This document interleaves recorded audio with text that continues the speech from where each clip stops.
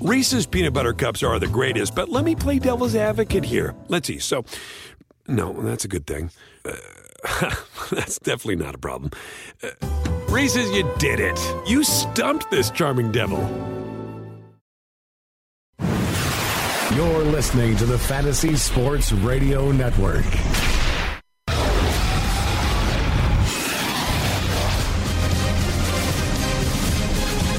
You are now tuned in to the Roto Experts.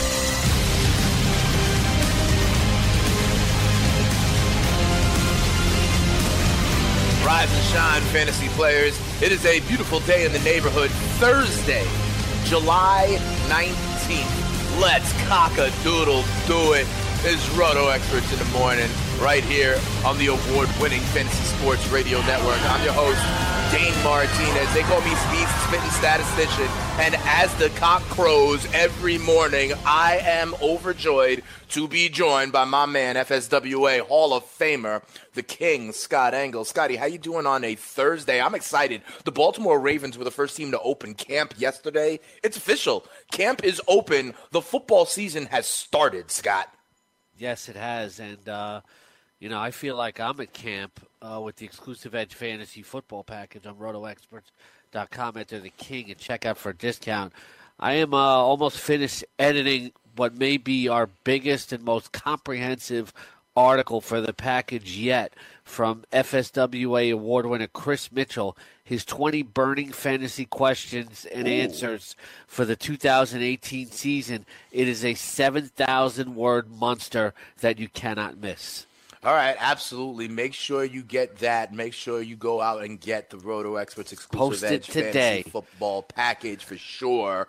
Okay, enter the promo code The King at discount. All sorts of great stuff there, okay? You get great articles. You get rankings not only from the King, Scott Engel, but from literally the number one accuracy expert in the business, Jake Seeley. High-stakes strategies from guys like Matty Modica. Even an article about what defenses to target from some guy named Dane Martinez. Let's keep it moving. That guy is good. I didn't have to edit his stuff too much. He's pretty clean, yeah. He's all right. All right, let's talk about some things that happened. I told you, the Baltimore Ravens opened camp with their rookies yesterday, okay? And teams will be reporting over the course of the next week or so. So you got to love that. The piece of news that I heard yesterday, Scotty, that I want to ask you about, the New Orleans Saints signed Shane Vereen. Now, this is a guy we've talked about. You've been waiting for Shane Vereen to Right, get signed. This is a guy we have talked about, and I see Shane Vereen as maybe, I don't know how much tread is left on the tires, Scott, but I do think, the last time I saw him with the Giants, he had some value as a pass-catching back, right? He's played that role for the New England Patriots in the past as well, did it for the Giants. Here's my question, okay? A month ago, after this Mark Ingram suspension, we had a bunch of guys have a tryout, and Terrence West was signed. Now they go ahead and sign Shane Vereen. We know they have Alvin Kamara, and we know Mark Ingram is coming back in Week 5. So, Scotty, who has a better chance of making this 53-man roster, Shane Vereen or Terrence West? Does it matter? Really? We're not going to draft either one guys. of these it's guys. Like one of these guys, unless it's like a best ball league. I think DFS in weeks 1 through 4. Terrence West is not going to have any fantasy value. Okay, what about Shane Vereen? Forget it. It's even if he makes the roster, unless it's like 3 running backs get injured, it's not going to happen. Shane Vereen, maybe throughout the first 4 games in DFS punt. Because I don't know what they do behind him. All they have is Boston Scott there. But Kamara catches so many passes here. It's like I can't imagine either of these guys having any fantasy relevance. And when you're talking about guys that like battling to make the 53-man roster, they only have fantasy relevance really if like a bunch of guys get injured and they end up in a Sam Gatto kind of situation. Right. I hear you on that, but we do know that Mark Ingram will not be there for the first 4 games. And we know, because you've said it, I agree, Jake has said it as well, this idea that they do not want Alvin Kamara with 20, 25 touches. They want to keep him in that 15-touch-a-game realm. So there will be some snaps and some touches, at least in the first 4 weeks, for one of these guys. The question is, who might it be? And if there's maybe any value in the DFS formats. I mean, we do think the Saints are a high-powered offense. we do, but, maybe Vereen can catch a few passes here and there in relief. But when you're talking about where you really don't have any bye weeks, why would you use any of these guys? It's especially in seasonal. I can't see it. Maybe Vereen is some sort of, long-range DFS punt. At best, I can see it. But you're talking about for the first 3 weeks, you don't even have any buys either. Yep, fair enough. But he was signed, so we got to let the people know here on Roto Experts in the Morning as the depth charts potentially change down there in New Orleans. To me, of course, I think we're full coverage, we're comprehensive, but there are a lot of people out there that need to hear this because they'll see Shane Vereen, they'll know the name, right? And maybe they'll waste a final round draft pick on him. Well, every draft pick is important. I wouldn't use it on Shane Vereen.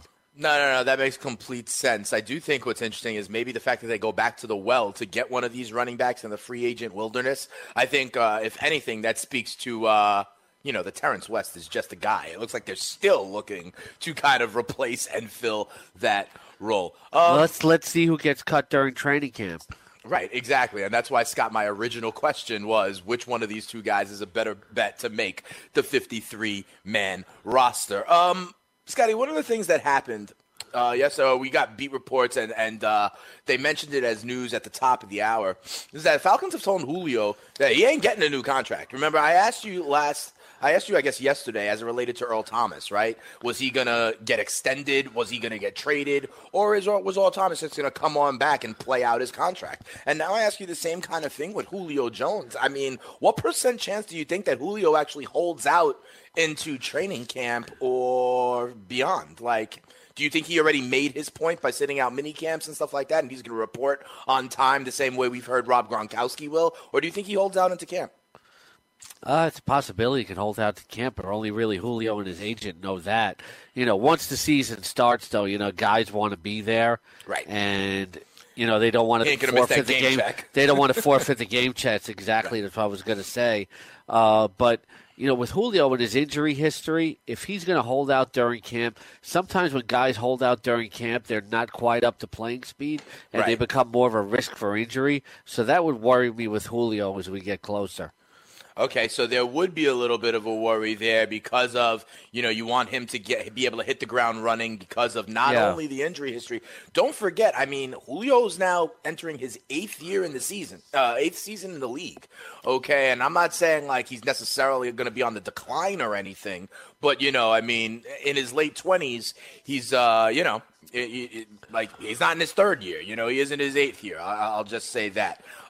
He's been hurt. He's been a disappointment in terms of red zone targets, and there's a lot of inconsistency with Julio Jones. He'll have 250 yards one week and 30 the next.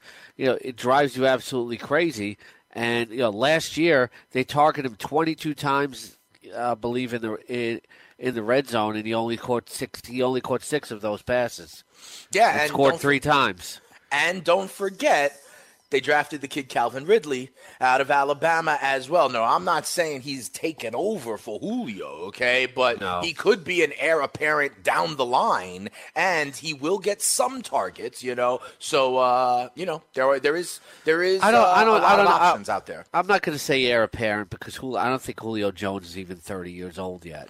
So, those guys are going to complement each other. He's going to play in the slot, but a lot of scouts have regarded him as like the best wide receiver to come out of the draft, which can only help Julio because he's getting double and covered, triple covered every time out there. So maybe that can lead to some more consistency. Fair enough, Scotty. I didn't mean heir apparent in the fact that Julio is going to retire or anything, but listen, he is in a contract standoff with the Atlanta Falcons. And if they're not going to extend him, maybe Julio is going to hit the free market and be elsewhere, not because of age, but because of this contract beef with the Atlanta Falcons. That's what I mean. So they have now another option, which creates leverage for the team if they want. He could be the next star for the Atlanta Falcons. Right, if and when Julio does move on, and it sounds like contract negotiations are not going so well right now. Right. That's all I'll say about that. The last thing I want to ask you about, Scotty, news and notes that I heard. Reports are that Joe Flacco held the camp. We hear this all the time. They go out to like the quarterback's hometown or where they played college, and they get out there and they do some kind of like informal workouts, right? It's like, oh, this doesn't violate the CBA. We're just a bunch of guys getting together, we just happen to be on the same field and practicing, that sort of stuff, right?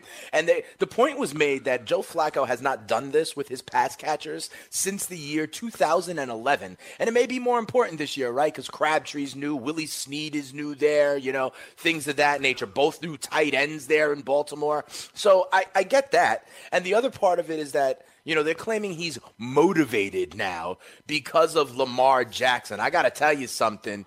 A quarterback a young rookie quarterback drawing early comparisons to Michael Vick, that would motivate me as well. Scott, as you know, I believe that it goes off the rails for the Baltimore Ravens this year. I believe that Lamar Jackson will get his opportunity in the second half of the year to kind of learn on the job, get his bumps and bruises. I believe, we know Ozzie Newsome is moving on after this year. I believe,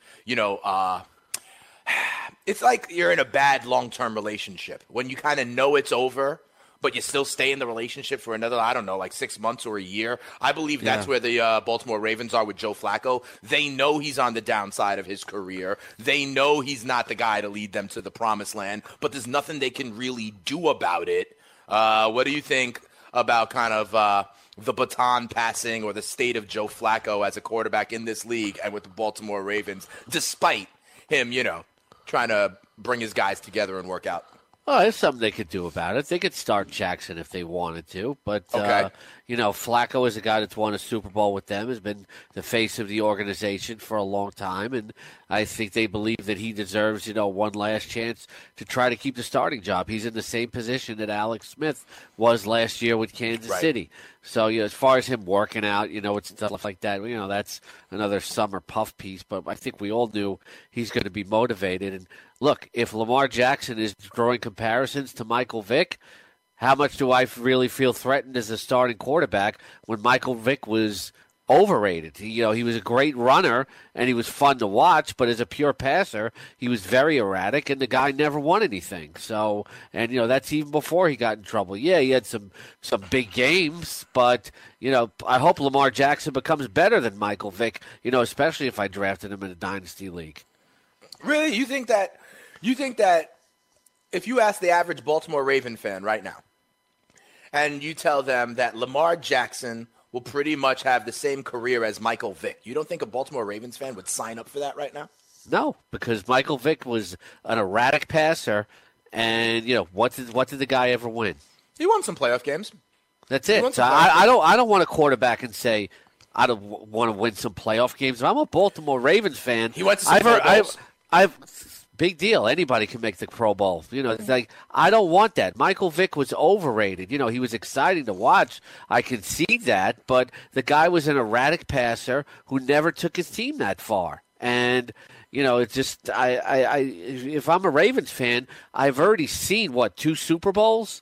Right? I have higher standards than that. I don't want to see a few playoff wins in a Pro Bowl. That's what I'm looking forward to. I want this kid to be able to take me further than that. I want him to be a better passer than Michael Vick was. Michael Vick was probably the best rushing quarterback that we ever saw, but his passing left a lot to be desired.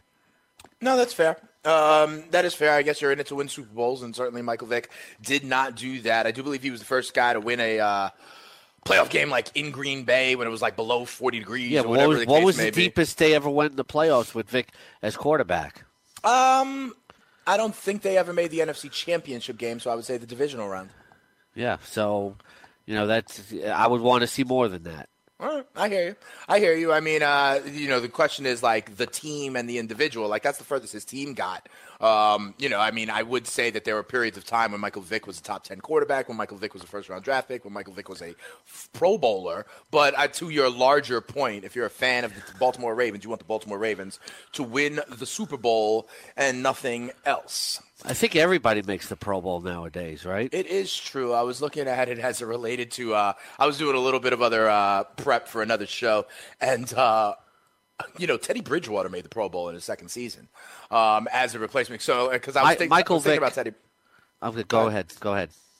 No, I was going to say, I was thinking about Teddy Bridgewater and kind of like how he is, only 25 years old. And literally the last season he played, he was a Pro Bowler, which was, I believe, his second season with Minnesota. Then he had the catastrophic injury going into the third season. We've seen him play. He got fully cleared and all. So what we're talking about is a 25-year-old quarterback whose last season in the NFL was a Pro Bowler. Like, that's an interesting asset for the Jets to have. That was my thinking on another piece. But to your point, yes, a lot of people make the Pro Bowls because so many people are like, it's not even in Hawaii anymore. I'll pass. And obviously all the players from the two Super Bowl teams need replacements as well.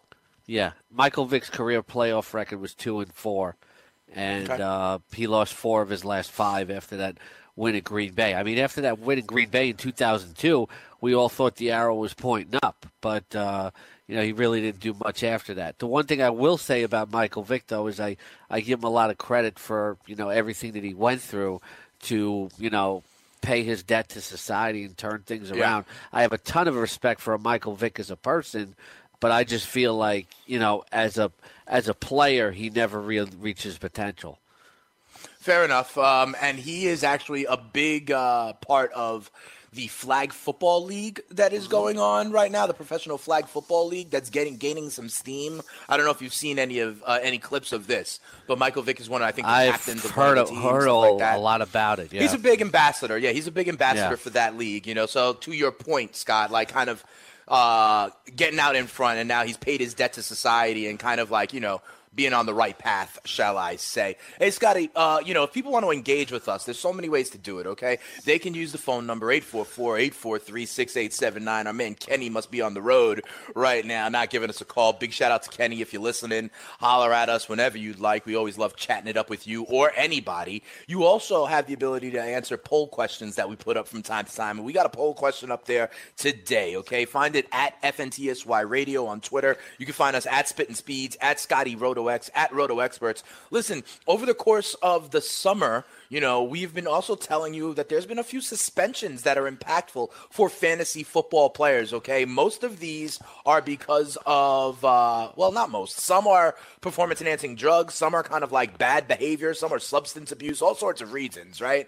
But the question is, which one will impact fantasy football the most? So if you haven't heard, Jameis Winston of the Tampa Bay Bucks will miss the first 3 games due to suspension. There's also Julian Edelman, who's going to miss the first 4 because of PEDs. There's Aaron Jones, the Green Bay running back. This is drugs, but not of the performance-enhancing variety, of the substance abuse variety. He's going to miss the first 2 games. And then Mark Ingram is missing the first 4 games because of PEDs as well. Scotty, I don't know if you've seen the poll results so far, but we're getting a lot of votes already, and the question is, who do you think is leading the poll right now? Winston, Edelman, Jones, or Ingram? I would probably say Ingram. You are correct. 43%. 43% of people, of voters right now, think that Mark Ingram has the biggest impact. I don't know. I think I might have voted personally with Julian Edelman. I think Julian Edelman is such a security blanket for Tom Brady. And I also believe that in PPR leagues, Edelman is a solid, in my opinion, wide receiver too. And so I wonder what happens after that with these Patriots in the first 4 games. You got to think Chris Hogan will get a bump up, and I am interested to see what happens with Jordan Matthews potentially in the slot as well. But you guys can always contribute to the show. We'll be checking in on the poll throughout the hour.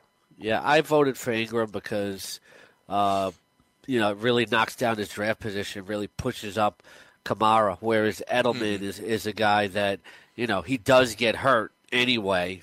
And, I'm not saying Edelman doesn't have an effect, but I just feel like Ingram's a little more valuable.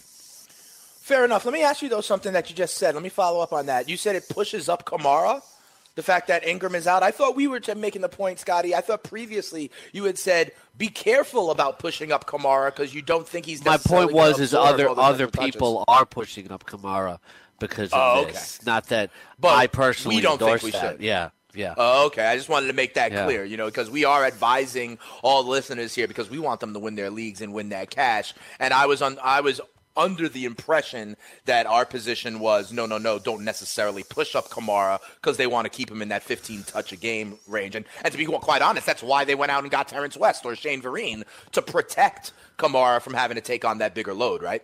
Well, I don't think Terrence West is going to protect anybody from anything. I think ultimately, whoever it is, that's what they're looking for. Ultimately, what we haven't talked about is they still have Drew Brees there, and they could use a lot of high percentage passing to move the ball in addition to using Kamara. So maybe they don't run the ball quite. I haven't heard that talked about as much. Maybe they don't run the ball quite as nearly as much when Mark Ingram is out because he is their main ball carrier, and there is nobody there really other than Kamara could assume the role of that main ball carrier.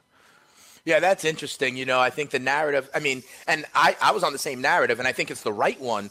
Scott, last year, the Saints were evolving a little bit more to rely on the run game, not only because of Drew Brees maybe getting older or whatever, but because it really helped their defense. It really helped their defense in terms of time of possession, in terms of field positioning, that sort of stuff. But you're right. In the first 4 games, it's not like they don't have a passing game that they can lean on in the first 4 games, Drew Brees, I think, correct me if I'm wrong, Scotty, I think Drew Brees literally has 50% of the 5,000 passing yard seasons in NFL history. I really do. I think there's something like it's happened like 6 times and Drew Brees has 3 of them. I think it's something like that. So, Drew Brees is definitely someone who they can rely on. And here's the other thing, Scotty. It's the first 4 games, right, that Ingram's out. I look at the schedule. Their first 2 are at home. Okay, where we all know Drew Brees in the Dome is automatic, like death and taxes, right? So they start with the Bucs at home and then the Browns at home. So I think they can easily get off to a 2-game, to a 2-0 start. Then the last 4 games of the suspension for Ingram, they do go on the road, but it's in Atlanta, another Dome for Drew Brees, and then on the road to MetLife Stadium for the New York Giants. Yeah, that Atlanta game's going to be tough. Atlanta's got a really good defense, with Keanu Neal and Deion Jones. That's going to be a very tough game. That's going to be the tough one. Yeah, and right. You know what? The Browns. It depends on how quick they gel. Can we say it's going to be an easy win? That team's a lot more talented than they were last year. I'd consider that if that game was in Cleveland, but with it being in New Orleans, I think it's a big step to ask Cleveland. I think they could be taking a progression this year. I didn't say they were going to win the game, but you said easy victory. I don't know about that. Fair enough, but if I'm looking at these 4 games, I would put the Saints going either 3-1 or I would say 3-1 in that stretch. Well, yeah, you got to consider the Atlanta game. That's on the road against a divisional opponent. Yes, that would be the one loss in my opinion. That could go either way. And who was the 4th one? I think the Giants on the road could also go either way. That could, but I'll give it 3-1. They could be 2-2. They could be 3-1. Yeah. A lot of times when we evaluate, and we look at the schedule about who's going to win and who's going to lose, what it always comes down to is you're comparing who's better on paper, but what we can never predict is the actual in-game execution, and that becomes even tougher in a divisional game. Mm-hmm. Yeah, absolutely. We shall see. So at the top of the show, I asked for where was my man Kenny in Philly. Ask and you shall receive. Kenny's on the line. How you doing, brother man? You're on Roto Experts in the morning as usual. How you feeling, What's up, Kenny? Hey, good morning, y'all. How y'all doing today, guys? Doing all right. What's up? Hey, man. Hey, Scotty, I gotta come at you a little bit about this whole what's the gentleman name from the Ravens? You guys are talking about comparing him to Michael Vick. Yeah, Lamar Jackson. Yeah. Yeah. Do you know who are on those Atlanta Falcons teams? Michael Vick was the darn near the whole team. They had Ward Dunn and Roddy White, Algie Crumpler. As far as offensively, I think, especially with the downhill slide that Baltimore's had since the Ray Rice thing, I think they would, if they could have anything of excitement, they would sign that. The administration and the fans would sign up for that. Well, you talk about excitement, and I already admitted that Michael Vick was very exciting. I didn't say that, but I want to talk about production. If I'm a Ravens fan, I want to see my team win. And Michael Vick never won anything of significance. He was not a good passer. He was an erratic passer. I agree. Just on I just disagree on the sentiments. That's all. On to the Saints. You guys were talking about the absence of Ingram, and I do agree. Breeze will find a way to maybe bubble screen to Teddy Ginn, or plus the X factor I think is going to be for our team is going to be Cameron Meredith. I mean, Breeze never had anybody to throw the ball over the middle with ever since Jimmy Graham left. Our tight ends have sucked, and I think that Cameron Meredith is going to occupy the middle of that field. I think. Just right over the middle linebacker. I mean, go ahead. Yeah, there's an opportunity from there and there. It all depends on the knees, but Drew Brees is still a veteran quarterback, and he's just going to hit the open man. Whoever's open, it's going to be more from Michael Thomas too, and the guys that are already there. Yeah. Yes, I agree. I'm gonna put these guys that are getting suspended and stuff. I'm loving this because just let them fall in the draft, and I'll be picking them up. Yeah, right? Absolutely. Thanks a lot, Kenny. We're up against the break, man, but you have a great day, okay, brother man? And I hear you, right? That creates some value because sometimes people are short-sighted. If you think you got a playoff team anyway, these guys will be on your roster and contributing in weeks, 14 and 15. So I agree with you, Kenny. We got a couple of thoughts about what you mentioned with Cam Meredith when we come back. We bring in our guy Mike Leone from Daily Roto as well. Always loving those around the way, girls. It's Roto Experts in the morning. The King, Scotty Angle, and the spitting statistician, Dane Martinez. Come on right back. You'll hear Scotty sing.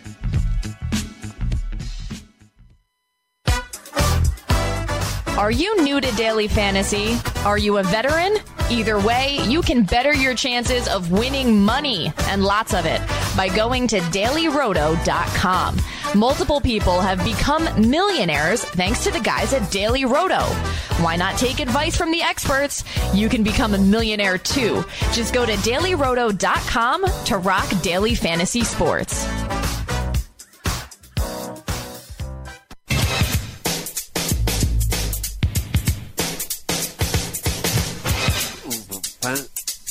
Tell him, Scotty. Hey, welcome back. Is this the Bristol Hotel? Maybe. I think Is so. this the Bristol Hotel, Chris?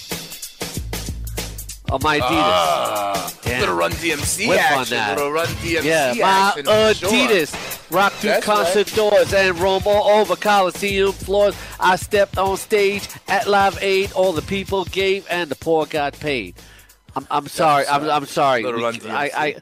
I have to take this time on the Roto Experts in the morning to respond to. Yeah, I heard a little bit of Corey executive. Parson coming back at you. Uh-oh. Yeah, you know what you got to say to that, Scotty? Corey was very emotional because the truth hurts. You could hear it in his voice. And Corey's the one that cannot add. I didn't have a 5-year championship drought. It was like a 3-year championship drought. But, as a Dallas Cowboy fan, he knows all too well about long championship droughts of that has-been franchise that is no longer America's team, that is the Patriots. But the facts are, no matter what Corey says, he has lost 2/3 of every game against me every time. And in the one league that we play together for big money, I took down our league and the overall, and he has yet to make the playoffs in 2 seasons with only 8 wins over 2 years. So when I play with Corey Parson in the same league, when I play with him, he gets scared and he falls apart. So, that's what he does. As far as the Craig Carton league goes, I really don't care about that, for the record. Just because Craig Carton puts his name on a league, it doesn't mean that's all of a sudden the end-all, be-all of leagues. If I have $1,000 to drop, it's not going to be in that league. I don't care what Craig Carton has to say about who's an expert and who's not an expert, because he's not. That's not an area where he's qualified enough to make a judgment. Now, look, I have a ton of respect for Craig and what he accomplished, and we got a long way back. But just because it's his league, if somebody doesn't want to play in it, doesn't mean he's not an expert. He doesn't make those calls. As much as I love Chrissy Bones and stuff like that, and you got a league with guys like Bones and Mike Cardano. How is that an expert league? It's Craig Carton's personal league, and that's it. And, as far as Corey goes, the numbers are the facts. He's 5-10 against me all time. I took down the GST. I have a ton of titles over the years. I have nothing to prove to him, and I raised him in this fantasy business, so he needs to realize who his daddy is. Woo! Bavona, that was a little bit longer than a 30-second drop, but I'm sure the fantasy executive will hear that at some point. You can cut that up if you like. I'm sure the fantasy executive will hear that at some point. Corey, the ball is officially in your court, brother. There are at least probably 11. You know what I'm saying, Corey? Yeah, there are probably at least 1,000 other leagues that I consider more important than Craig Carton's league. Nothing personal against Craig, but just because he's starting the league doesn't mean it has any luster. Fair enough. Other than his name behind it. The King spitting hot fire here on Roto Experts in the morning. Listen, Scotty, as we move on, let's talk about why. One thing I want to clear up as well. He wants to go more. Scotty's one thing I want to clear up as well. Go ahead, brother. Craig's been doing radio for a long time, and he should get his facts straight. I am not the self-proclaimed king. That nickname was given to me by Mike DeMurgis, my original producer. So if you're going to call me self-proclaimed, get it right. And you are nowhere near the authority to assign me whether I'm the king or not. Other people will decide I'm a Hall of Famer, and that's it. So, get over yourself there, Craig. El Rey de Fantasia right here on Roto Experts in the morning. Scotty, let's get back to business here. I will come for everyone that comes for me. Wolf, when you come to King, you best not miss. My man Omar once said that. Okay. Let's move on. But I'm sure all the listeners here at Roto Experts in the Morning and the Fantasy Sports Radio Network realize that we put the fun in functional sports radio here. Wake up in the morning with us 7 to 9 a.m. Monday through Friday. Then, of course, Carton and Friends on at 9. Remember, we also got a poll question up if you want to interact with the show. And the question is, which suspension has the biggest fantasy football impact right now? Mark Ingram leading the poll, Winston in second, Julian Edelman in third, Aaron Jones in last place right now. Only 7% of people think that he has the biggest impact. He may have a big impact for Jamal Williams owners, but that's another story. Scotty, I do want to ask you, Kenny and Philly mentioned the idea of Cam Meredith. Can I ask you, can you tell me, what do you expect out of Cam Meredith compared to what we saw out of Willie Snead in the last couple of years? Like, not last year as much, but 2 years ago, Willie Snead was a viable, wide receiver 3 on rosters. He was a viable fantasy football player. I'm going to be bringing up his stats in a second from that 2000, and I guess it was the 2016 season. But tell me a little bit, what do you think about Cam Meredith being able to, I think, play the role of what Willie Snead did for the Saints in years past? Do you expect kind of similar production out of Cam Meredith this year? I mean, look, 2016, Scotty, Willie Snead, 72 catches, 895 yards, and 4 touchdowns. The year before that, 69 catches, 984 yards. Those are legitimate wide receiver 3 numbers. Can Cam Meredith do that this year for the Saints? Cam Meredith has the potential to be better than Willie Snead, actually, from a fantasy perspective. Now, the thing about Willie Snead is he never caught a lot of touchdowns. Cam Meredith goes 6'3", 201, so he can be a red zone target. And, the quarterback situation is definitely better in New Orleans than it ever was in Chicago when he was there. So there's a potential to do more than Willie Snead. And by the way, I remember a few years ago when I was talking up Willie Snead when nobody knew who he was. Corey was laughing at me and who the hell is Willie Snead? And I was like, as always, I have the last laugh. Ooh, yeah. Scotty, you know what's funny about what he says? He talks about the years before I won the championship. That's all history now. It's like I got a trophy right in front of me, and my bank account is fat. So he's got those fat stats, Corey. You know what I'm saying? You know what I'm saying, Corey? All right, well, I'm sure when the fantasy executive gets wind of this, we will. You know what I'm saying? Yes. We'll be hearing it. Okay, fair enough. Hey, Scotty, one of the things that we've been talking about for the last a couple of days here in your ranks, which, by the way, we can find on the Roto Experts exclusive Edge fantasy football package with rankings, with articles, all sorts of great stuff there. I mean, for example, you got to check out articles about kind of auction strategies by Dom Cincerino. You got to check out articles about kind of like offensive lines by Brandon Murchison, target projections by Austin Webster. You mentioned the 20 burning questions, so it's good stuff, but we've been talking about the tight ends as well. And in your tight end ranks, we talked about that tier up at the top with Gronk, Kelsey, and Ertz, right? And then we talk about that other tier. There's like that second tier.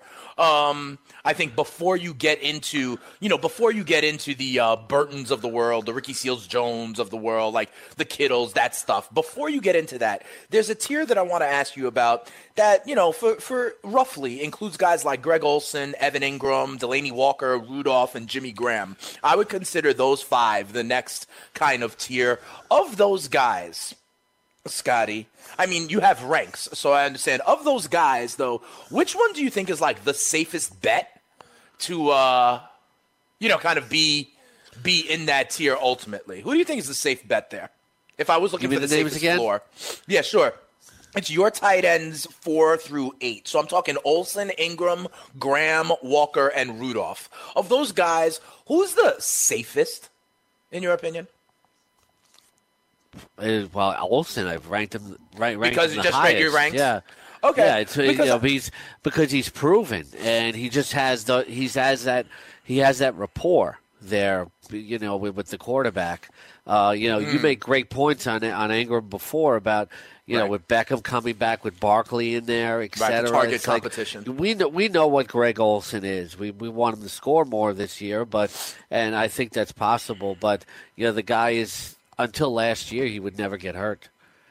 Right. He was a kind of durable guy, but at the same time now, Greg Olsen is pushing, I don't know, he's in his mid-30s, right, Scotty? I mean, he's got to be, similar. So here's the thing. Similar to Delaney Walker, right? So because I have some questions about all of these guys, all right, Scotty? So, for example, I've been on record a lot saying that I believe Evan Ingram is, I don't want to say fugazi, but I'm not going to have shares of Evan Ingram because in this group, right. I would rather, he would be the bottom of this group for me, right. Just because, you make a great case for it, yeah. The target competition, I think, is real. I mean, like, Odell Beckham is going to get 160 targets this year. Evan Ingram popped off when, I've said this before, when there was no Odell, no Sterling Shepard, no Brandon Marshall, even though I know he didn't move the needle really, but he was in competition for target with Roger Lewis. And don't forget about Saquon Barkley this year either, who's obviously going to get his. People think he's the top 5 pick. But I digress. With Olsen and with Walker, my issue is their age. My issue is with their age. Delaney Walker, don't forget, I believe the Tennessee Titans, Scott, I believe they like Jonnu Smith, okay, as a young tight end coming up. I think they like him. I think Walker's a little bit older. And don't forget, we expect the emergence of Corey Davis. There's Dion Lewis, who's a pass catcher there now, 2 out of the backfield. So I'm a little bit, there's reasons for me to be skeptical of Walker. Similar reasons for Greg Olsen. They drafted that rookie DJ Moore. Christian McCaffrey, we think, is going to catch potentially 75 balls. And they're both getting older. When it comes to Jimmy Graham, he's on a new team. When it comes to Kyle Rudolph, he's got a new quarterback. You know what I mean? So, I think there are reasons for all of those 5 to push me. So for example, Scott, I'm probably not going to have any of these guys, right? But because of those reasons, I might rather my choice of the guys in that tier below that I happen to like, that I think are ascending. I would have said Ricky Seals-Jones before the incident at the W last week or yesterday or whatever it was. And I'm personally real high on Trey Burton. So I would take a chance on the guy who I think is ascending rather than the bigger name guy who I'm going to have to get 4 rounds earlier that I do have some questions about and I think could wind up a point a game difference in the regular season, Scott. I don't think Trey Burton and Delaney Walker are going to have, that much of a big split when it comes to where they're going to be picked. Because you're not the only one who thinks they're going to be ascending guys. I think everybody else does as well who's drafting. I think the fantasy community as a whole will feel the same way. So if you're saying, okay, I want to wait and get some value there. Trey Burton is the number 9 guy off the board on Fantasy Pros ADP. Delaney Walker is number 8, so there's not that big of a split.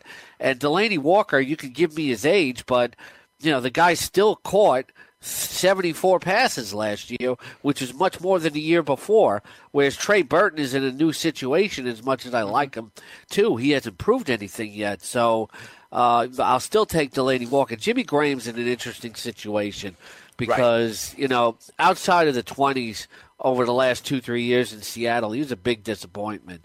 He dropped passes. If he takes a big hit, you crack him. He drops balls, but then he could just post guys up in the red zone. But this is the best tight end that Aaron Rodgers has ever played with. So there is the upside for him to bounce back to be a number 3 guy. Though it's very interesting, and I think he's going 54th off the board. He's very intriguing right there.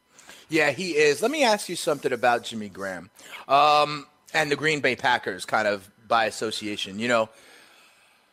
And the question is this, Scotty. I mean, Davante Adams has proven over the last few years to be one of those wide receivers. Now, I always think touchdowns are kind of fluky on a year-to-year basis, but Davante Adams has shown kind of a consistent, touchdown kind of red zone, big-bodied kind of guy, right? Now, has Jimmy Graham ever really been in an offense that already had that kind of wide receiver? You know what I mean? That wasn't the case in Seattle. I don't really think that was the case even in New Orleans when he was there necessarily, right? So, I mean, you talk about what of a great red zone threat he is, but the Packers kind of already have that on the outside in Davante Adams. Do you expect, the same old kind of double-digit touchdown season out of Jimmy Graham? Russell Wilson threw 34 touchdown passes last year, 10 with a Jimmy Graham. Yeah. Aaron Rodgers is definitely capable of hitting that number. You got Doug but I'm Baldwin just saying, over Seattle. in Seattle. Yeah, you got Doug Baldwin in Seattle, who's not really a red zone guy. I know what you mean. Graham is the only red zone guy, but you could see the numbers come differently, where he catches 6-7 touchdown passes, but maybe there's more receptions and more yardage. More than the 57 and 520 that he had last year.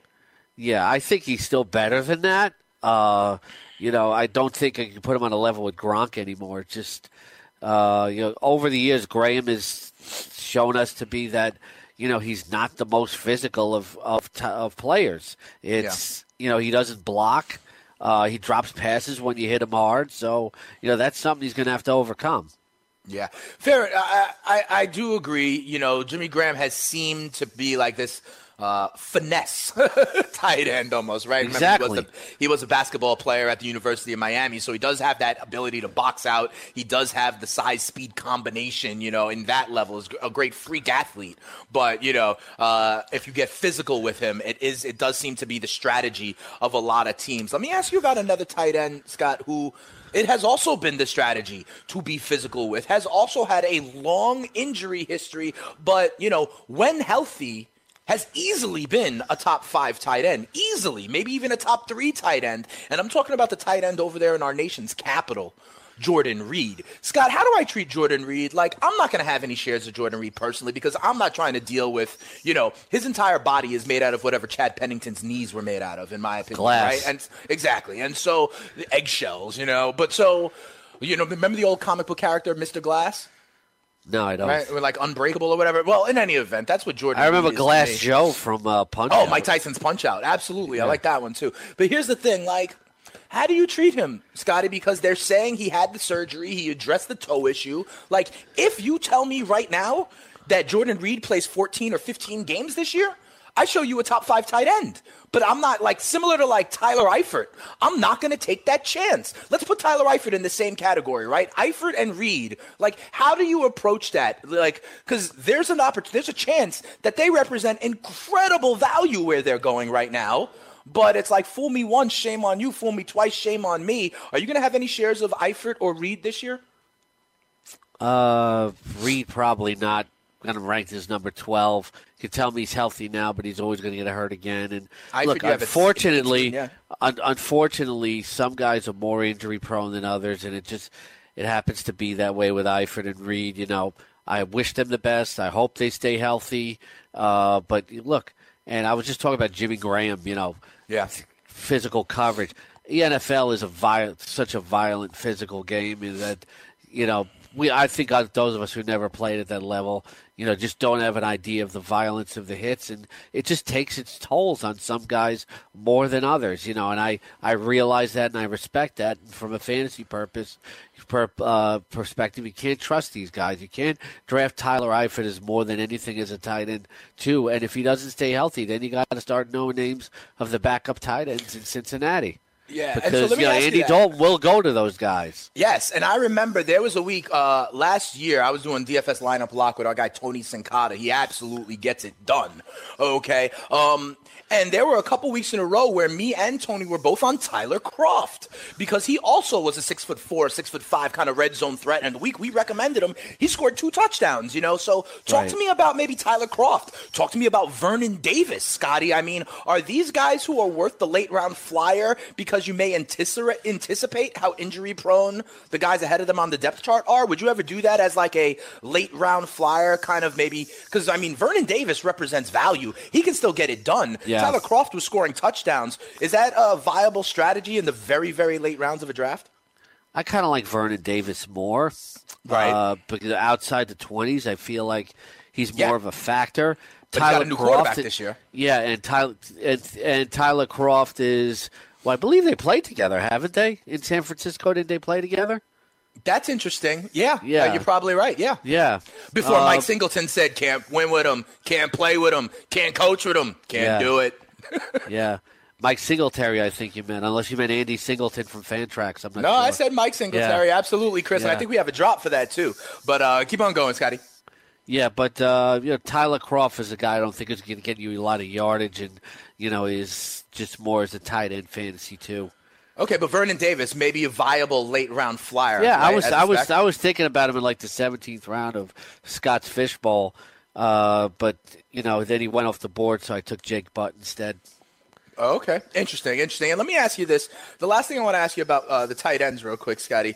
I've been making this point about the rookie tight ends and how it's so hard, and that there's data out there to suggest that tight ends, take a jump in their second year once they understand blocking schemes, once they have another offseason, that sort of thing. I would have included Ricky Seals-Jones in this before the incident last week, but we talk about guys like George Kittle. We talk about guys like O.J. Howard. We talk about guys like David Njoku in Cleveland. These are second-year tight ends, and I know you have them ranked, but can you tell me which one of them do you think is more primed and positioned to maybe take a step forward as a young tight end who might be able to take a leap? Would you buy in more to Kittle, Howard, or Njoku? You have them all ranked between 13 and 17, so definitively a viable tight end too that could be streaming or bye week, something like that. Who do you like out of those three? And tell me a little bit, compare those three.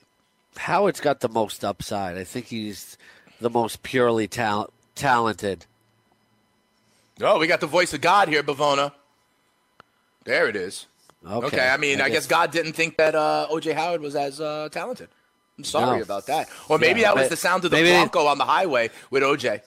Maybe it was the thunder that you hear from O.J. Howard. Yeah, so what do we got with these three guys? Howard is a guy that I like a lot, probably the most talented. I think Kittle's probably in the best situation, with Garoppolo, and he's got some talent too. With Njoku, new quarterback situation there. I'm not that hot on him as everybody else is. I'm looking for O.J. Howard to take a step forward this year. Okay, so keep an eye out on that when you're looking to potentially, get a tight end too on your draft. Maybe O.J. Howard is a guy to think of, especially if you go and get a guy we say that has an injury history. If you get a Jordan Reed, if you get a Jimmy Graham, and you do want to back that up. Maybe a guy like O.J. Howard can do it, but just don't forget, you also have Cameron making America great again right there in that offense as well. Scotty, one thing I wanted to ask you about. Because you were talking about yesterday, you're back and forth with our guy, the fantasy executive, Corey Parsons, and you mentioned that Corey's math equation would be a funny potential team name, right? And actually, Bavona was the one that came. Oh, is that Bavona? Yeah. Funny. Yeah. I got hit up on Twitter yesterday by a guy, one of my followers, Mark Bishop at Bish_Mark on Twitter. Shout out to him. He was loving the idea of submitting our best fantasy football team names. And he said that last year, Last year, his championship team winning name was Make This House Mahomes with Patty Mahomes. I think there's going to be a lot of team names involving Patty Mahomes. Scotty, I have Pat Mahomes in my Dynasty League because I knew he was going to ascend to this role. I drafted him in the 10th round last year, so I have him as a 10th round keeper this year. I'm considering naming my team Das Mahomes, S.A. What do you think about that? I like that, especially with the S.A. Because you got to put, because that makes you emphasize the Holmes in the right way. That's Mahomes, S.A. But what you got? One of the best ones I saw over the last few years, a guy in my league had I think he was in my league, had his nickname. He had Odell Beckham in like hospital kind of clothes, and it was OBJGYN. Oh, I like that. Yeah. There's a lot of them, and everyone knows that there's a ton of fun names out there. I can tell you plenty of ones from, kind of like my my home leagues. They've had some very, very funny ones. We could always talk about that. Joik Bell, we had Joiking Off. Offensive line cooks, Alvin and the Humans, all sorts of funny stuff out there, right? But here's what my question is. I got thinking of a few that bouncing around for this year. Maybe in the Greenwich Street Tavern League. Yeah. Where I play with Corey, who is yet to make the playoffs. I was thinking of 3 different team names. 10-5, my all-time record against them. Oof. We're really on this today. 5 years, which is the amount of time it took him to win a championship. In the first 5 years, I know him. The first 5 years, I knew him. He didn't win anything, and then maybe the fantasy quitter, because Corey at one point actually told me he was thinking of not playing in the GST this year because he was so embarrassed about not making the playoffs. Oh wow! So we will. And see. I had to talk him out of it and say, look. I taught you a lot in this business, Corey, about fantasy football. I taught you not to be a quitter. You're better than that. All right, so we'll see if he takes that advice. The question I was going to have for you, Scotty, is remember, we're not really doing Roto Clio much anymore because, we're moving over to football. I wonder, can we have an ongoing thing where we open the door and tell everybody, send us your names of your teams, and maybe Bavona, we maintain kind of a top 10 ranking of the best names that we've gotten all year. And then I was going to ask you, Scott, would you be comfortable in the same way that we said if someone beat us in Roto Clio, right, that they can get a free exclusive edge package? Would you be comfortable that, for the best fantasy football team name, maybe it won't be the fantasy football package, but we have some kind of prize for them? Maybe they get a free fantasy baseball package, next spring or something like that. How do we feel about that? Having an ongoing contest to see what is the best fantasy football team name all season here for Roto Experts in the Morning. Well, most people have their names, done by the time the regular season starts. Right. So, then the regular season. But then they'll get an in-season exclusive edge package. All right, fair enough. So it's official on Roto Experts in the Morning. Send us your best team names. We will crown the winner, and they will get an exclusive edge in-season fantasy package. All right, Scotty, I'm sure Fantasy Executive will have some stuff to say, but we'll be back tomorrow. And, Scotty, tomorrow he's always worrying about me. Yeah, we'll go back to some baseball. I know we got an interview with Mark Reynolds. We'll talk about this Manny Machado trade and the implications there. And also, this Scotty Fishbowl League is done. We'll look at your team, Scotty. I know your team has LaShawn McCoy and Ricky Seals-Jones. We'll talk to you about that. And all sorts of more stuff as we put the fun and functional sports radio. Have a good rest of the day, Scotty. Jake Seeley up next. Does it better. You're listening to the Fantasy Sports Radio Network.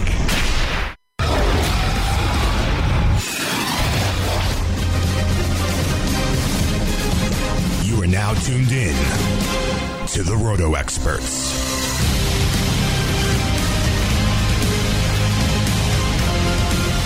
Welcome back to Roto Experts in the Morning right here on the Fantasy Sports Radio Network. The King, Scotty Engel, was on fire this morning. And we keep it going as he makes the hot tag to the all-in kid, Jake Seeley, the #1 accuracy ranker in the business. Every Monday through Friday, you catch him live here on Roto Experts in the Morning. Jake, it is a sunny Thursday here where I am. I don't know how it is where you are, but I hope you're doing well. How's it going, Jake, on a Thursday? Everything's going well. Good. I'm glad to hear it. Yo, Jake, you had to hear, man. Last hour, Scotty Engel was on fire. I'm talking throwing a lot of shade towards our guy, Corey Parson, the fantasy executive. It seems like we have a virtual show versus show kind of beef right now. There's a little bit of a bug inside Scotty's internal systems. I think we touched a nerve, but he was going real hard on Corey Parsons. He even wants to make his fantasy football team name in the GST League this year being Corey's Math Equation, or 10-5, which he says is his head-to-head record, head-to-head against the fantasy executive. He's really hot and bothered today, Jake. All right. I mean, I'm not too worried about those guys. Whatever. I hear you. Yeah, I hear you. You don't worry about the other team. You're just worried about yourself. I got some news and notes I want to bump off of you. We heard yesterday that the New Orleans Saints signed Shane Vereen to a 2-year deal. Jake, I mean, listen, this backfield already has Alvin Kamara. This backfield will get Mark Ingram back. You know, they signed Terrence West, who I believe is just the guy. The way I want to frame it for you is this, Jake. Which of these guys has a better chance to make the 53-man roster even, Vereen or West? Probably neither. I mean, and if it does, it doesn't matter. I don't think they really care. It's not going to matter for fantasy purposes. Yeah. No, I hear you. Do you think by any chance, though, like, let's say DFS in one of the first 4 weeks as a punt play, do you think whichever one kind of is the guy that goes through training camp and is with them, do you think there's any value? Because here's the way I would play it. I think the public assumes, erroneously in our opinion, that Alvin Kamara is going to soak up more of that load. And we're saying that's not necessarily going to be the case in the first 4 weeks. So whoever that other guy is may stand to be a little bit of a value as a punt play, because conventional wisdom may be that it all goes to Kamara. Do you think there's any value as an early season DFS kind of low tier punt play even?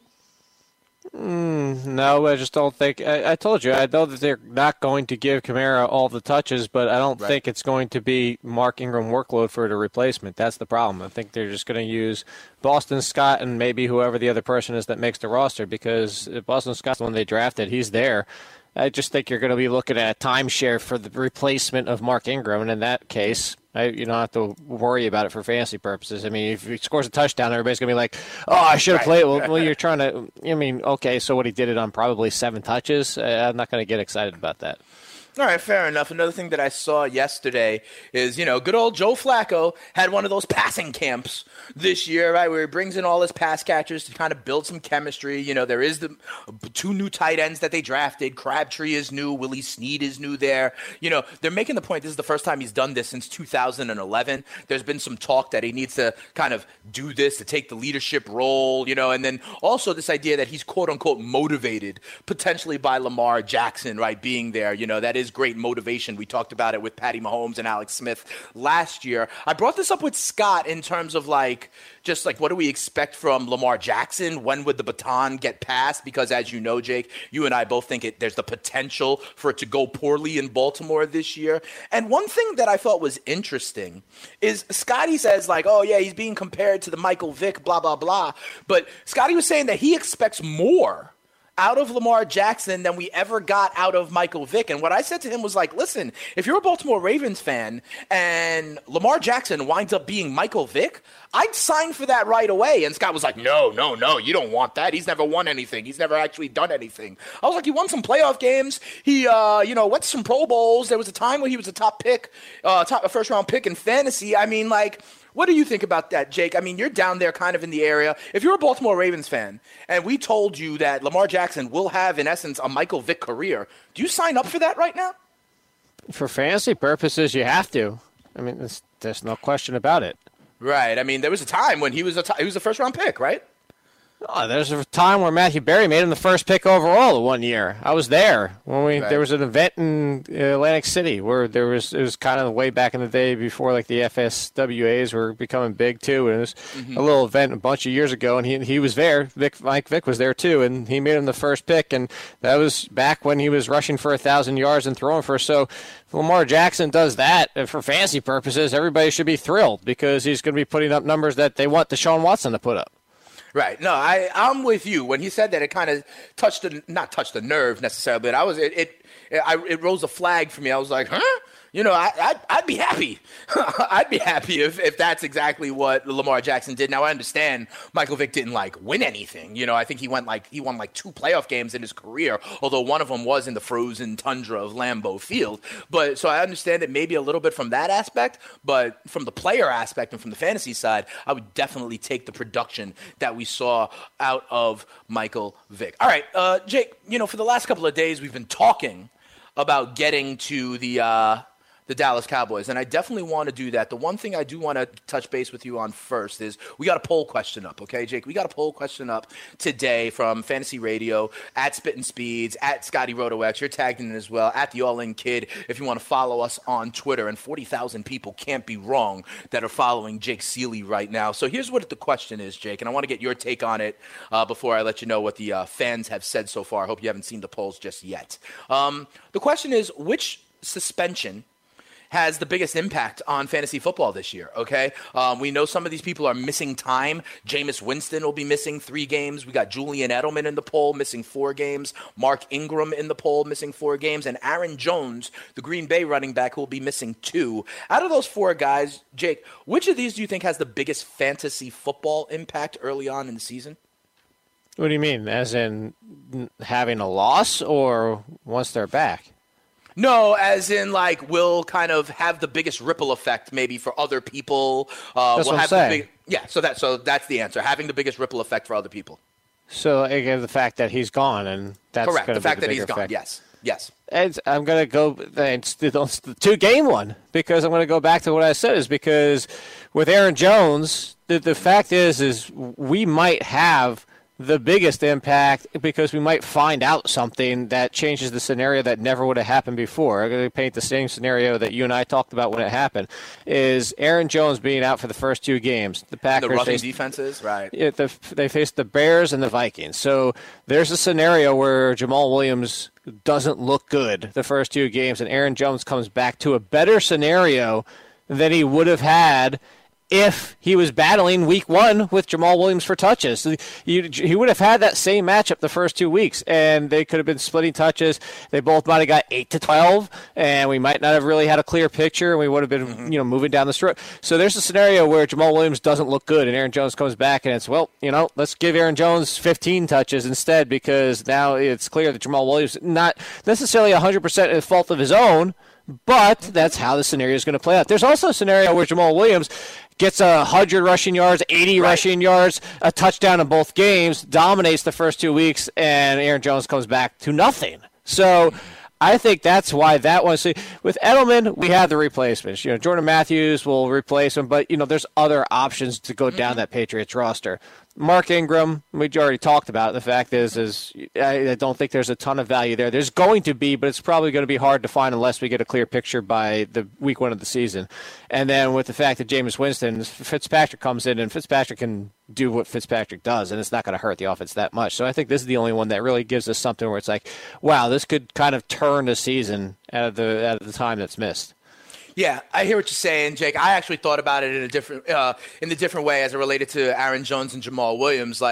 This clears an opportunity for Jamal Williams to go ahead and grab this job, right? We talked about the defenses that he's facing and how he may defecate the mattress with that opportunity. But he does have an opportunity, if he does well, for it to become maybe less of a timeshare and more, where the scales could be tipped in a different direction based on his performance without Aaron Jones in the timeshare in the first couple of games. So I hear you on that. The way I thought about it, I personally on this voted Julian Edelman. The same kind of thinking, yes, we have talked about it, Jake, but I think in the same way you talk about the opportunity for Jamal Williams, I think this is an opportunity for Jordan Matthews to potentially start to build chemistry with Tom Brady and start to carve out a role that he might be able to maintain some of, even with the return of Julian Edelman, which will happen in week 5 for the New England Patriots. But if you want to join the show, plenty of ways you could do it, okay? Voting on this poll in Twitter is one of them. Tell us what you think think? Is it Jameis Winston, Julian Edelman,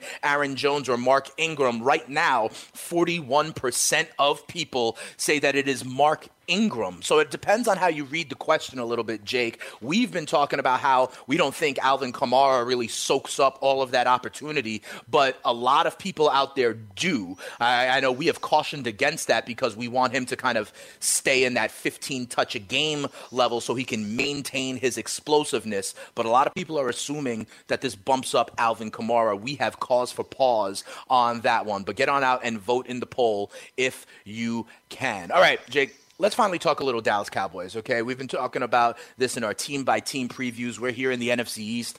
We are going to discuss the Dallas Cowboys. Here's the first question. Here's the way I want to frame it to you, Jake. After Ezekiel Elliott, who's obviously a first-round pick, you know, in my opinion, I have him, I forget if it's third or fourth in terms of my running backs, but I do have him a little bit slightly higher than most. I have him at 3 or 4. I think he's definitely a first-round talent, as most people do. After Ezekiel Elliott, when's the next time a Dallas Cowboy is being drafted in leagues? Is it not until like round 8 or 9? Is it Allen Hurns or is it Dak Prescott? Like, after Zeke Elliott, where's the fantasy viability on this team? Couldn't you have done the work yourself? What do you mean? You could have looked at ADP. You had the answer. You're like asking. Guess, but, yeah, but I'm saying, like, I just think that speaks to how this team doesn't really have the weapons that it's had in years past. That's all. No, I know. I'm just saying you asked the question. It's like this is something you could have done your research for. Come on, Dave. This is true. But it's like, you know, it's more of like a rhetorical prompt to get the conversation started. Well, you don't need a rhetorical question. I'll give you the actual answer, and it's not until round 11, and it's Allen Hurns. So there you go. That's what it is. Okay, so then the follow-up question, if you get my gist, Jake, is like, doesn't this speak to a dearth of dynamic playmakers on this Cowboys team? And what does that mean for this offense? No, I don't think it means that. The fact is the Bills maybe had 2 players drafted in past years, but they still have playmakers. The fact is a lot of teams are going to be weaker than others. I mean, the Bills are one of the worst in the league. The Dolphins are one of the worst in the league. They have more that you want for fantasy. The Cowboys are better than those teams. The problem is it's just for fantasy. There's not a clear option. Yeah, they have Ezekiel Elliott. A lot of people expect a worse season for Dak Prescott because of the lack of high end. He still has Hurns and Cole Beasley might actually lead this team in receptions and yards. Terrence Williams is still a thing because the Cowboys are insistent on making him a thing until he dies. I don't know why, but right. And Michael Gallup, that's what a lot of people have started drafting even before Hurns now. Not really realizing that he's raw, and it'd be a surprise if he's making an impact from week 1. But there's going to be talent. There's going to be some here. It's just, is it going to be a consistent talent, and is it going to be fantasy worthy? Is obviously a different question than when it comes down to, you know, somebody not having a talent as a team and NFL wise. That's true, and to be quite honest, I usually say that sometimes what's really good for fantasy is not good for your NFL team and vice versa. Sometimes having a spread of options is good for the NFL team, but not as good for fantasy. Case in point, Exhibit A being maybe the Los Angeles Rams wide receivers or other kind of fantasy herds out there. You got Hurns, you got Williams, you got Beasley, you got Gallup, Deontay Thompson potentially even. Who do you think does poke their head up and is when we're talking about this next year, who are we talking about as the best wide receiver on the Cowboys? Who would you put your lot on out of this herd of wide receivers, Jake? No, I said that. It's Michael Gallup. It's just people expecting it early this season is the mistake. Okay, and so the thing is, they lose Des Bryant, right? They lose Jason Witten. That is a lot of targets out there up for grabs, right? So for some of them, for somebody is going to be able to grab this brass ring. It reminds me almost, Jake.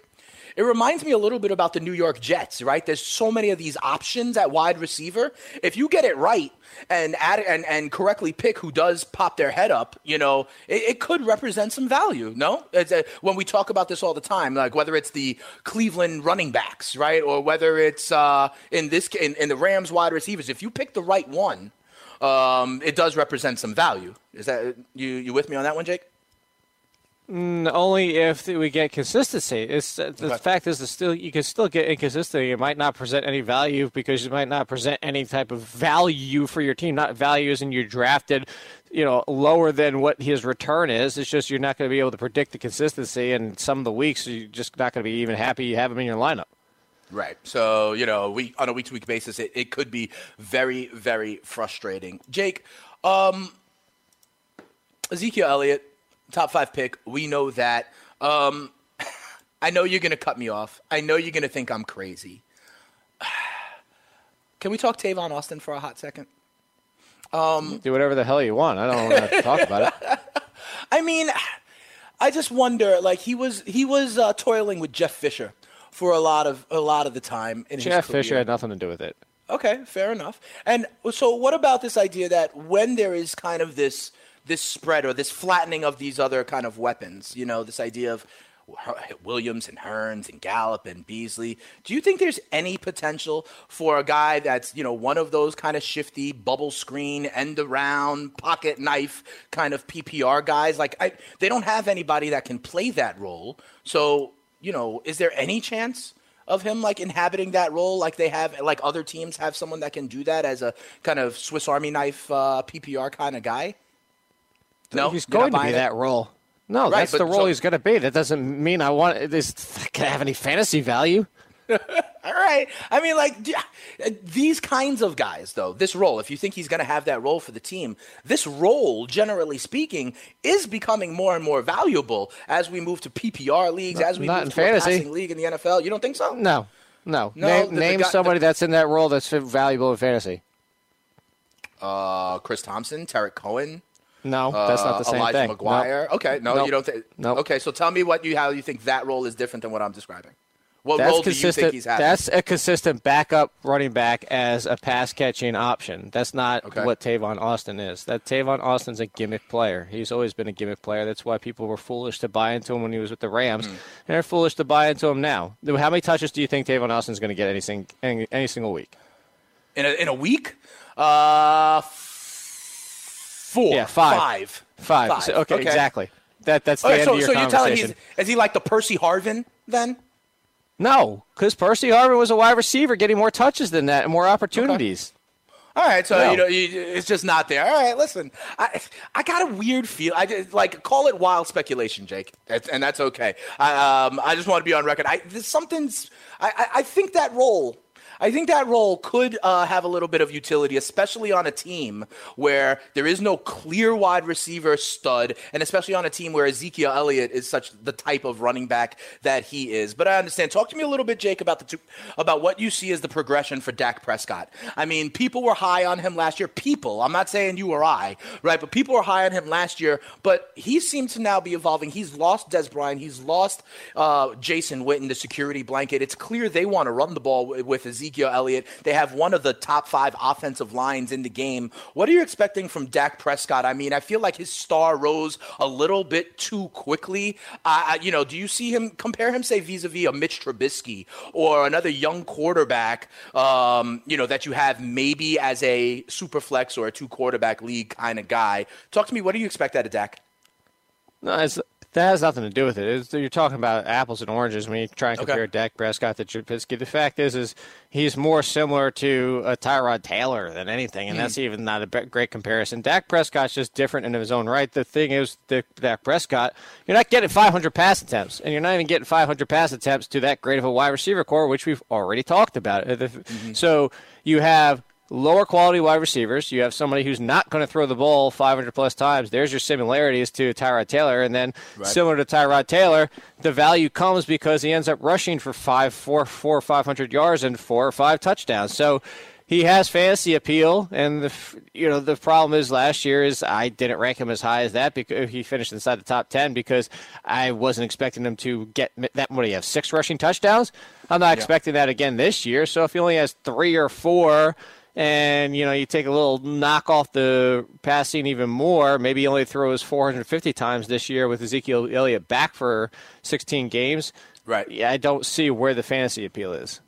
Yeah, and also remember in his rookie year, Jake, I think he had something like 4 interceptions, and that was it. Like to make your point about the comparison to Tyrod Taylor, another guy who was trying to take care of the ball, but in year 2 he had 13 interceptions. That's a big difference, Jake, going from 4 where that could be something he hangs his hat on, that he doesn't turn the ball over and has some rushing yards, to all of a sudden throwing 13 picks. I think that's another big difference in what we've seen in the kind of up and down of Dak Prescott. Well, people blame Dez, and it wasn't all Dez's fault. In fact, part of the reason Dez fell off last year was Dak Prescott. You can go look on YouTube. There's a breakdown on there of a goal line situation with 3 straight plays to Dak Prescott to Dez Bryant, and he overthrows him twice and throws behind him once, and all of them were Dak Prescott throwing off target.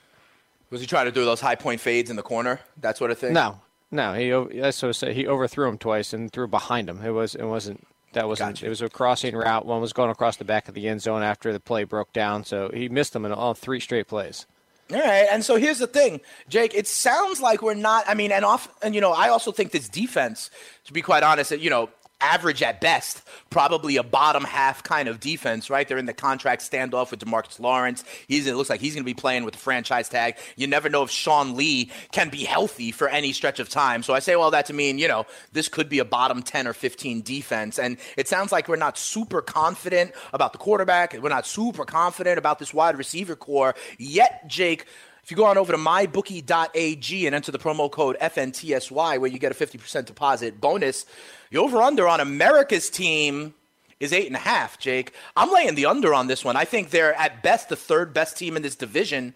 I don't necessarily see them above 500. Jason Garrett makes a habit of going 500, 8-8. 8.5 is a little bit too rich for my blood. This is not one that I'm necessarily passing on, Jake. I think I would lay a couple of shekels on the under of the Cowboys at 8.5. I also think because of the America's team tag, sometimes there's an inflated number on some of these really public teams, and I think that could be the case with the Cowboys. Do you agree? Would you take the under on 8.5 for Dallas? Yeah, there's not even a question in my mind. So yes, you would, right? Yeah. Yeah, there's definitely value there. Jake and I agree. And listen, sometimes Jake and I disagree, right? And that's where the magic happens sometimes, or the magic or the silence, regardless. But when we do agree, run, don't walk, okay, right now to wherever you got to go, whether that's mybookie.ag or if you live in like Delaware, go on over to the beaches, go on over to the sports books where you could actually place that bet in person. We both like the under for the Dallas Cowboys. Jake, I was told also by Scott that the Scotty Fishbowl draft is done. And so I was looking at some of your stuff for the Scotty Fishbowl draft. I want to talk to you. People. I'm looking at your team. It looks like 22 rounds have happened. Yeah, a couple days ago. I'm saying for some people it's done. It's not done for everybody. Some people are still drafting.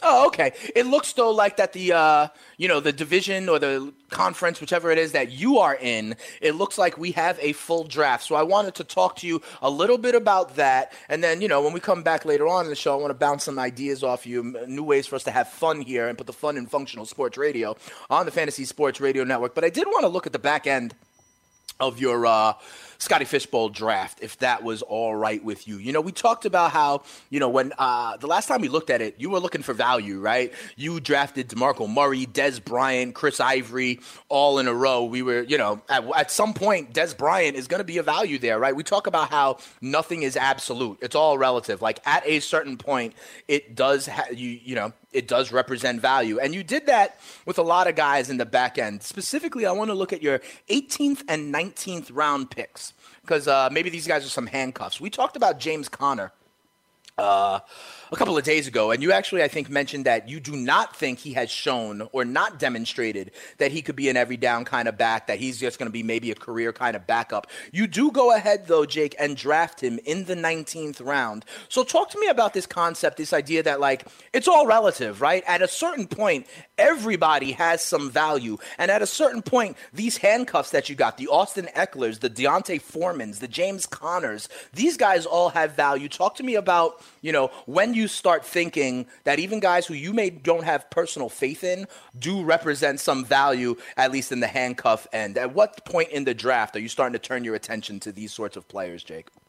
Well, it's two different scenarios with that. Okay. The thing with James Conner, my point was about dynasty and keeping him for next year and for the future. That's completely different than redrafting for only this season. That if something happens to Le'Veon Bell, they don't have somebody that can wait for the draft next year. So it's going to be James Conner and Fitzgerald Toussaint. So that's the difference. That's why James Conner is a decent flyer, because like any handcuff in fantasy football, if the main guy goes down and you've got a high workload of touches for the backup option, even if you're a mediocre backup option, if you're going to be touching the ball 15 to 20 times a game as a running back, it's going to be hard not to have some fantasy value. Like even if you're averaging 3.2 yards per carry and you're not doing very much, scoring at maybe 3 touchdowns over the course of 10 games, you'll probably still have RB3 flex value in a good amount of those weeks. That's the thing. Is that kind of volume is going to give you value. So that's why it came down to James Conner, because if Bell goes down, there's nobody else there but him and Toussaint. Right. And I guess, I mean, although I don't think this is the case, but, you know, his agent has threatened that he might hold out into the regular season. I don't think he is either, Jake. You know what I mean? There's no thinking. He's not. I'm telling you right now. There's like, you can say thank you yourself. I'm telling you as everybody, it's a fact. He is not holding out. He's not giving up $7 million. He's not giving up those game checks, and if he ever wants to hit the free agent market and, actually earn that money, people are going to want to see him for 16 games, and he's going to want to bet. He's, in essence, betting on himself again, so he needs the full season of production. I agree with you. Jake, I also want to talk, your 18th round pick, when you talk about these kind of handcuffs, I've told you before, and I think you've agreed that he did show something, and when you combine this with, I have a lack of faith in Lamar Miller, I think D'Onta Foreman has a chance to not only be a handcuff, but to threaten for that job in the second half of the season. I know he's coming off the Achilles injury, right? And that is a tough injury to come back from. I'll grant you that. But do you think there's if I put a percentage on it, you think there's a chance that D'Onta Foreman actually does, by the second half of this season, kind of take the reins and has any potential to be a lead back? I asked that to mention, like, when we talk about these guys, the Austin Ecklers, the James Connors, the D'Onta Foremans of the world, right? The Jeremy Hills, the Spencer Wares of the world. I think D'Onta Foreman has as good a chance as any to actually grab that lead job in Houston, Jake. Maybe. The fact is he could start the season on the pup. So I think this is the first time I've owned a share of him. I'm only going to own him in best ball because people are they're overreacting to the potential from last year, which I like the talent, don't get me wrong. But at the same time, if he's not going to be ready for week 1, it's going to be hard to do. Yeah, I guess that is true. But, sometimes with these guys, you're making spec plays also that people don't think about early in the season. But in the fantasy playoffs, they'll be there on your roster. We're off and running here on Roto Experts in the Morning. Jake Seeley and Dane Martinez. When we come back, talk a little bit more about this draft. And we put the fun in functional sports radio. I got some more ideas to bounce off Jakey. So keep it locked. Roto Experts in the Morning. Have you ever wanted to have a fantasy expert in the palm of your hand? Or better yet, in the pocket of your khakis? Well, check it out. Now you can. It's the Fantasy Sports Radio Network app. Download it now to your phone. We promise no weird viruses, no strange tracking things, just 24 hours a day, 7 days a week of pure fantasy knowledge dropping all over your head. It's the Fantasy Sports Radio Network app. Stop being a weirdo and streaming it online. Get it on your phone. Take it with you everywhere you go.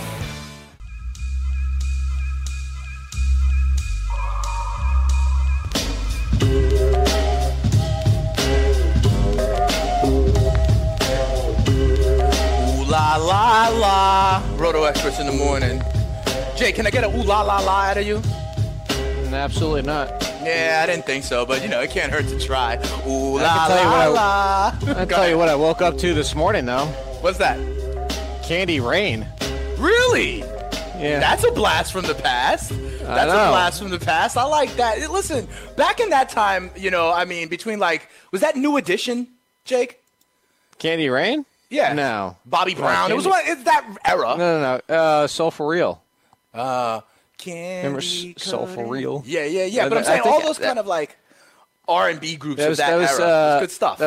What else did they have? They had the every little thing I do. Yes. I do for you. Yeah. And You trying to think if they had it. That might be it. There, every little step I take, something like that. I mean, that was some good stuff. I don't know. That's the thing.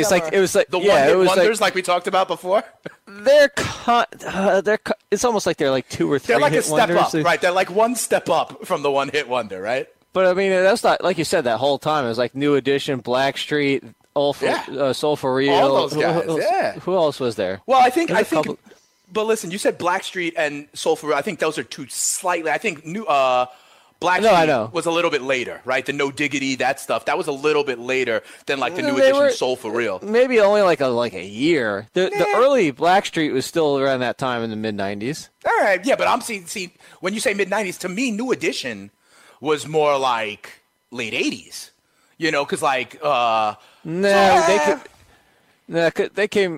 They became really popular in the 90s. All right, we'll have to look that up or something. But in any event, I digress. We're here to win your leagues and win that cash. Jake, we were talking about the Scotty Fishbowl draft. Let's talk about Jodeci and Montel Jordan. Yeah, let's talk about Jodeci by far.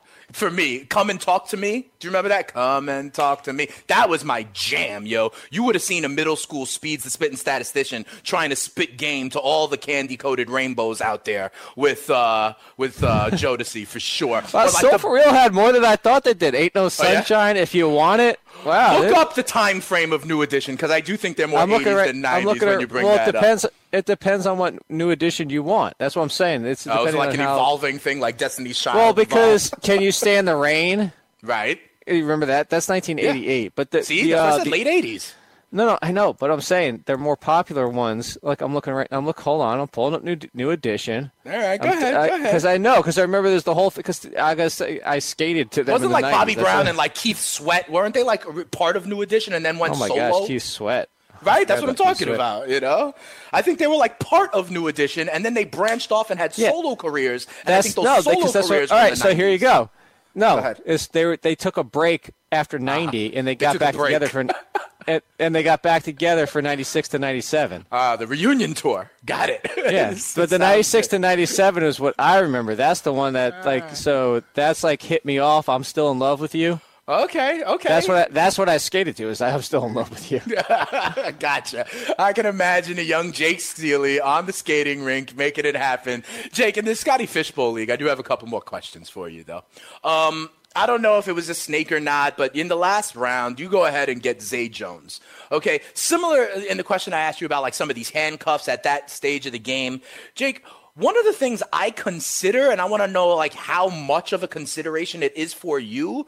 To me, listen, I'm not buying any of this Buffalo Bills offense, right? But because I think they, quite frankly, suck so bad, for a receiver like Zay Jones, there may be some garbage time potential. Is that kind of your calculation? And to be honest, on that team, in garbage time, I think it's a Zay Jones type over a Kelvin Benjamin kind of type, a guy who can, kind of go horizontal across the field, that sort of thing, with underneath coverage or with prevent coverage. Is that a consideration for you on teams on bad teams that have wide receivers that may get some garbage time? Did you think about that at all when drafting Zay Jones in what may have been Mr. Irrelevant, but not if it was snaking? No, it comes down to I wasn't a fan of Zay Jones for what the hype that he was receiving last year because of the school he came from, for the fact that it's 5 wide, and people, they're like, it's going to be a tough transition. Zay Jones, look at all the receptions he had. Well, yeah, again, he came from a 5 wide offense where he was the number one option, so it's going to be a little bit different. All that being said, as bad as the team will be, there will be value for receivers. I don't need garbage time even. There's still, at worst case, the quarterback, let's say one quarterback starts the entire season, all 16 games for this team. Okay. Whether you want it to be Peterman, whether you want it to be McCarron, or whether you want it to be Josh Allen. Whoever it's A.J. McCarron for this exercise. Whoever it is. Okay. What's the worst case scenario? 3,200 yards? That's pretty terrible for 16 games. That's 200 yards a game. He'll say that's worse. 200 yards a game passing and 3,200 yards has to go somewhere, and it's not going to be Kelvin Benjamin. Kelvin Benjamin will probably be right around 1,000, if that. It's 2,200 more yards still out there to be had, and that's the issue. Is Zay Jones, if this off-the-field stuff doesn't keep him from being suspended, and that he's actually on the field for all 16 games, he's arguably the second best talent, despite the fact that I wasn't a huge fan of where he was going last year. The height was too high. He's still talented enough. Andre Holmes? No, come on. Andre Holmes is fine as a third option. What about Charles Clay as that option, though, out of the tight end spot? And Charles Clay will get what? So he's going to get his 700 yards? That's still okay. We still have, do the math. Now There's still some of the pie left. Right. So, and I'd be surprised if he got 700 because Charles Clay is always going to miss 3 games. Yeah, he's going to get injured, right? Every single year he misses time. Guaranteed. Yeah. No, I hear you. So, listen, we talk about the pie, right? And we could all acknowledge that the Buffalo Bills pie might be a bite-sized pie, might be a little personal serving kind of pie. But listen, if you're the, second or third biggest slice of that pie, maybe there's still value there. So remember, you got to consider the size of the overall pie and then the slice of that pie. Jake, the last question I have for you on this Scotty Fishbowl league is I talk a lot with my man Kenneth Cashman over at RotoWare, and I know he's got those Scotty Fishbowl shirts going out. I literally spoke to him on the phone yesterday, and he said that he's folding up shirts and sending them to everybody. Did you get a Scotty Fishbowl shirt yet? No. Are you going to? No. Oh, Jake, man. Sometimes you're such a party pooper. I love you and all, but do you? Not my party pooper if I don't want one of the shirts. No offense to that. I love Scott Fishbowl. I don't want one of the shirts. All right, fair enough. Something I want. Would you call yourself a heel, though, Jake? If people do, I have no problem with it. But no, that's not what I asked. I asked, would you call yourself a heel? No, I said whatever one people want to call me. I don't care. I don't call myself anything. All right, that is the true kind of response of a heel. I will say that. We only got a couple of minutes, Jake. I wanted to bounce 2 things off of you. One, because I don't want a damn T-shirt. That's why. No. Remember, I am not assigning anything to you. It was a question. Yeah. It was a question. There's no. And then you went and nice try. You gave the response right after that. No, I said, do you see yourself? And then when I responded, you said, as a heel would suggest or how a heel would respond. I heard it. I'm not right, but that's one example. That doesn't mean you could do something that's you can infer whatever you want. What's your next question? That doesn't mean that you are. We already know. Look, don't try to placate me now. Just continue. You already said it. It's fine. No, I said that was a heel behavior. That does not mean that you are. Which is what you're inferring. I got it. Go ahead. Continue. That's all right. If you want to make that leap, it's all good, Jakey. Here's what I do want to ask you. Okay, there is big news. And I know we don't talk much Major League Baseball, but listen, this Manny Machado trade did in fact go down, right? Does this trade make the Dodgers like the leading contender in the National League now? I mean, how big of an impact do you think this has? And is this just a rental for the Dodgers? Because let's not forget, they got Corey Seager there already. I know he's out for the year, but I guess my questions for you, Jake, on this Machado trade are twofold. One, does it push the Dodgers to the top of the NL kind of contender projection, shall we say? And 2, do you think this is just a 3-month stint for the Dodgers and Machado? Well, yeah, because they have Seager. So right. But maybe, I don't know, could he play third? I mean, they have Justin Turner there, too, so I don't know. But you think it's a rental. Chris Taylor got moved to the outfield. There's no room for all this. So that's definitely a rental. Whether or not it makes them favorites, I don't think so. I think it helps. But the way that the Cubs have been playing, they're still a contender. And if you tell me the Cubs versus the Dodgers in any given series, what do the Dodgers have pitching-wise this year? Everybody keeps getting hurt. So I'd still, with the way the Cubs are playing and everything, and that's without Chris Bryant doing well, I'm going to take the Cubs as of today. All right, so you have the Cubs in pole position. Do you believe in any of these kind of NL East teams that are maybe ahead of the curve here, Atlanta and Philly, who are maybe a year early?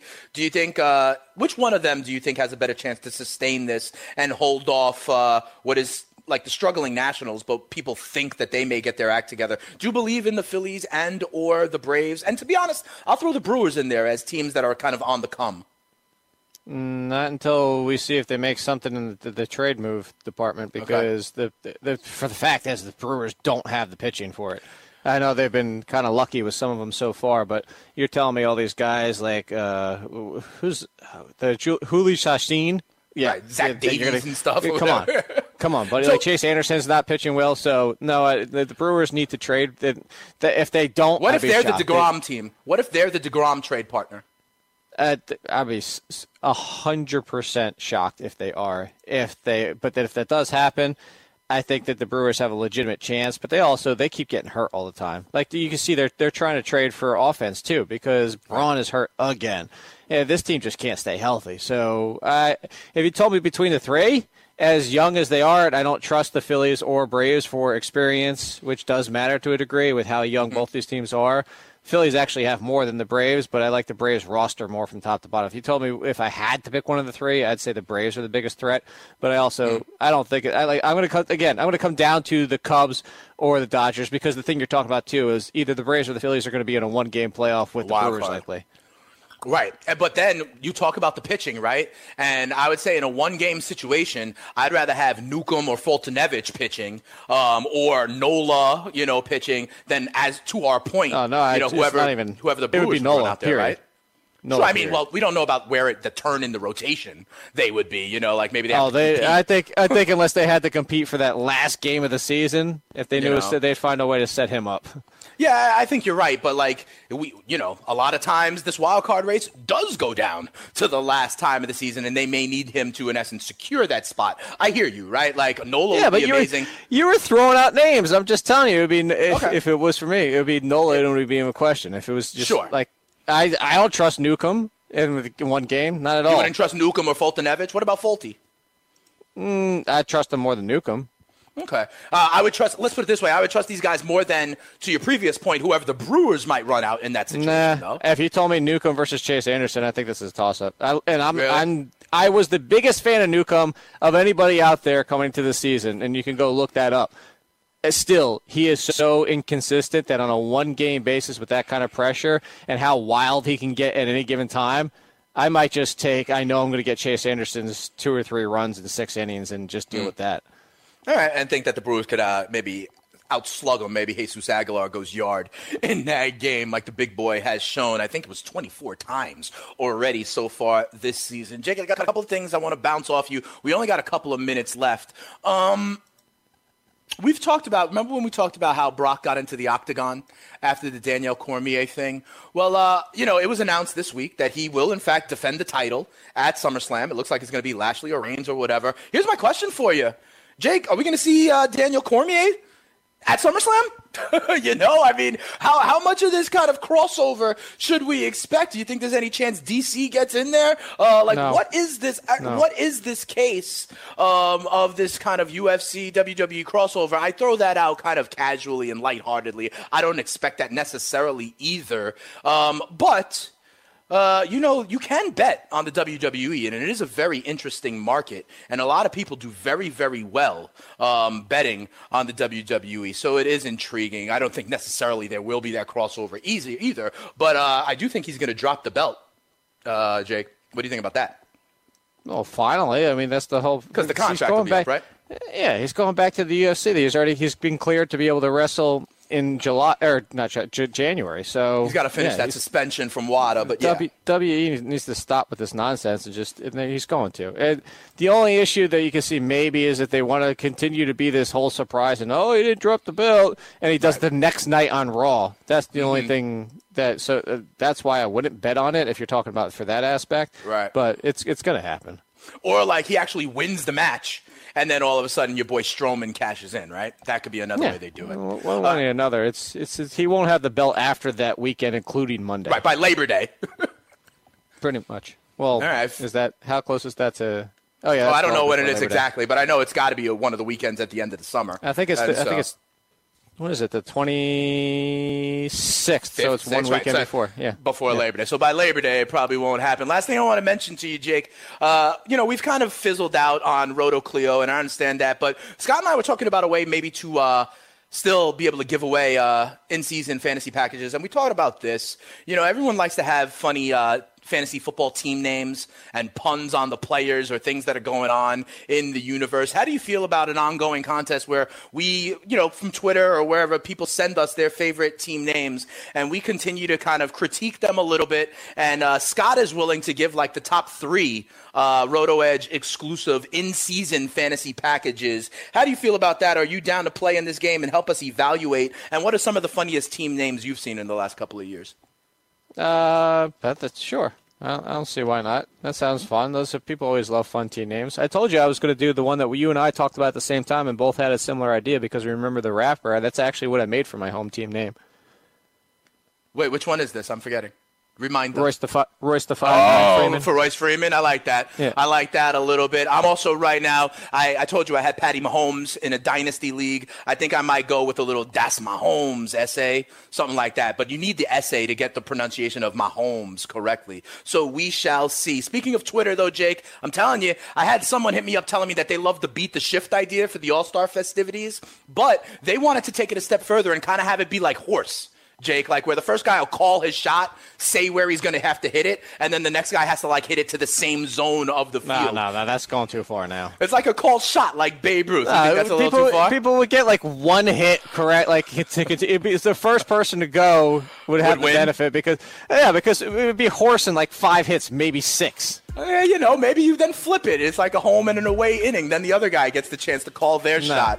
A lot of creativity, though, from people out there. Hopefully, creativity continues in football team names. Jake, tomorrow we talk your team, the New York Football Giants. Have a great rest of the day, okay, brother man? Carton and Friends up next on the Fantasy Sports Radio Network.